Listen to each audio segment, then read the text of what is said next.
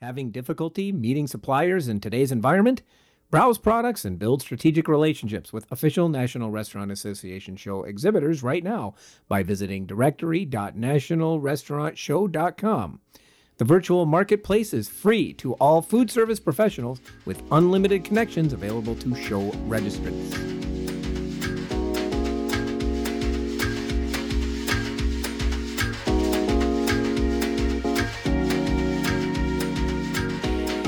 McDonald's franchisees push back, Chili's slips, and restaurant and delivery companies set some boundaries. Welcome to today's episode of RB Daily. I'm Joe Guskowski, Senior Editor with Restaurant Business. And I'm Luke Domask, producer for Restaurant Business. McDonald's franchisees push back on value. The company's franchisees are reevaluating a dollar drink deal set for next year amid ongoing battle over additional fees they're expected to pay in 2021. Operators are also going quiet on the company and holding off on non-essential contact with the franchisor. McDonald's has told franchisees to expect to pay more technology fees next year and contribute to a tuition program. The company is also cutting back on a subsidy designed to keep the costs for Happy Meals down. Restaurants and delivery companies agree on something.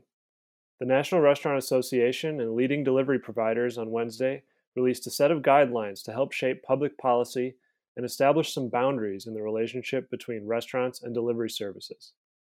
The guidelines touch on some key pain points, including fees and commissions, data sharing, and the practice of delivery companies listing restaurants without their consent. New capacity limits have Chili's rethinking its sales expectations. Chili's parent, Brinker International, says it may not have hit previously set financial goals because of dining room closings and tighter capacity restrictions on the ones that stay open. After pulling within 1% of 2019 sale levels, the chain saw its comps slip by 12.3% for the week ending in December 9th. Opus Acquisition Corp. Shareholders on Tuesday approved the purchase of BurgerFi for $100 million in cash and stock. The deal, which was first announced in June, means that BurgerFi is now a publicly traded company. It will trade on NASDAQ under the ticker symbol BFI.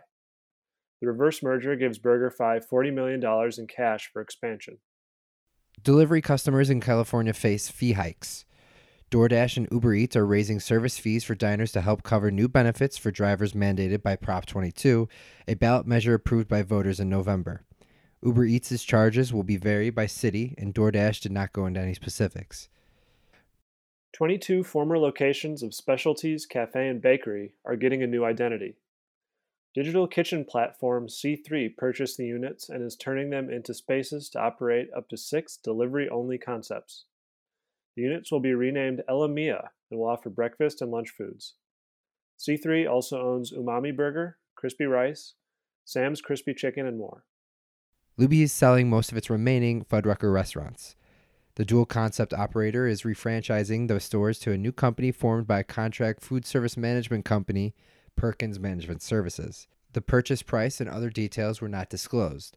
The sale was the latest move in Luby's liquidation plan. Shake Shack is now offering delivery through its app. The chain has partnered with Uber Eats for the limited program, which is currently only available in the Miami area. This is the first time Shake Shack has offered delivery through its app, though it has previously appeared on third-party delivery platforms. The New York City-based brand said it planned to expand the delivery initiative early next year. Delivery caps hit Silicon Valley. Santa Clara County and its largest city, San Jose, each approved a 15% limit on how much third-party delivery companies can charge restaurants for delivery, adding to the growing list of cities and counties that have done so. It hits close to the home market leader DoorDash, which was founded in Tech Hub, Palo Alto. That's all for today's edition of RB Daily. Tune in tomorrow wherever you get your podcasts. I'm Joe Guskowski. And I'm Luke Domask. Have a great day.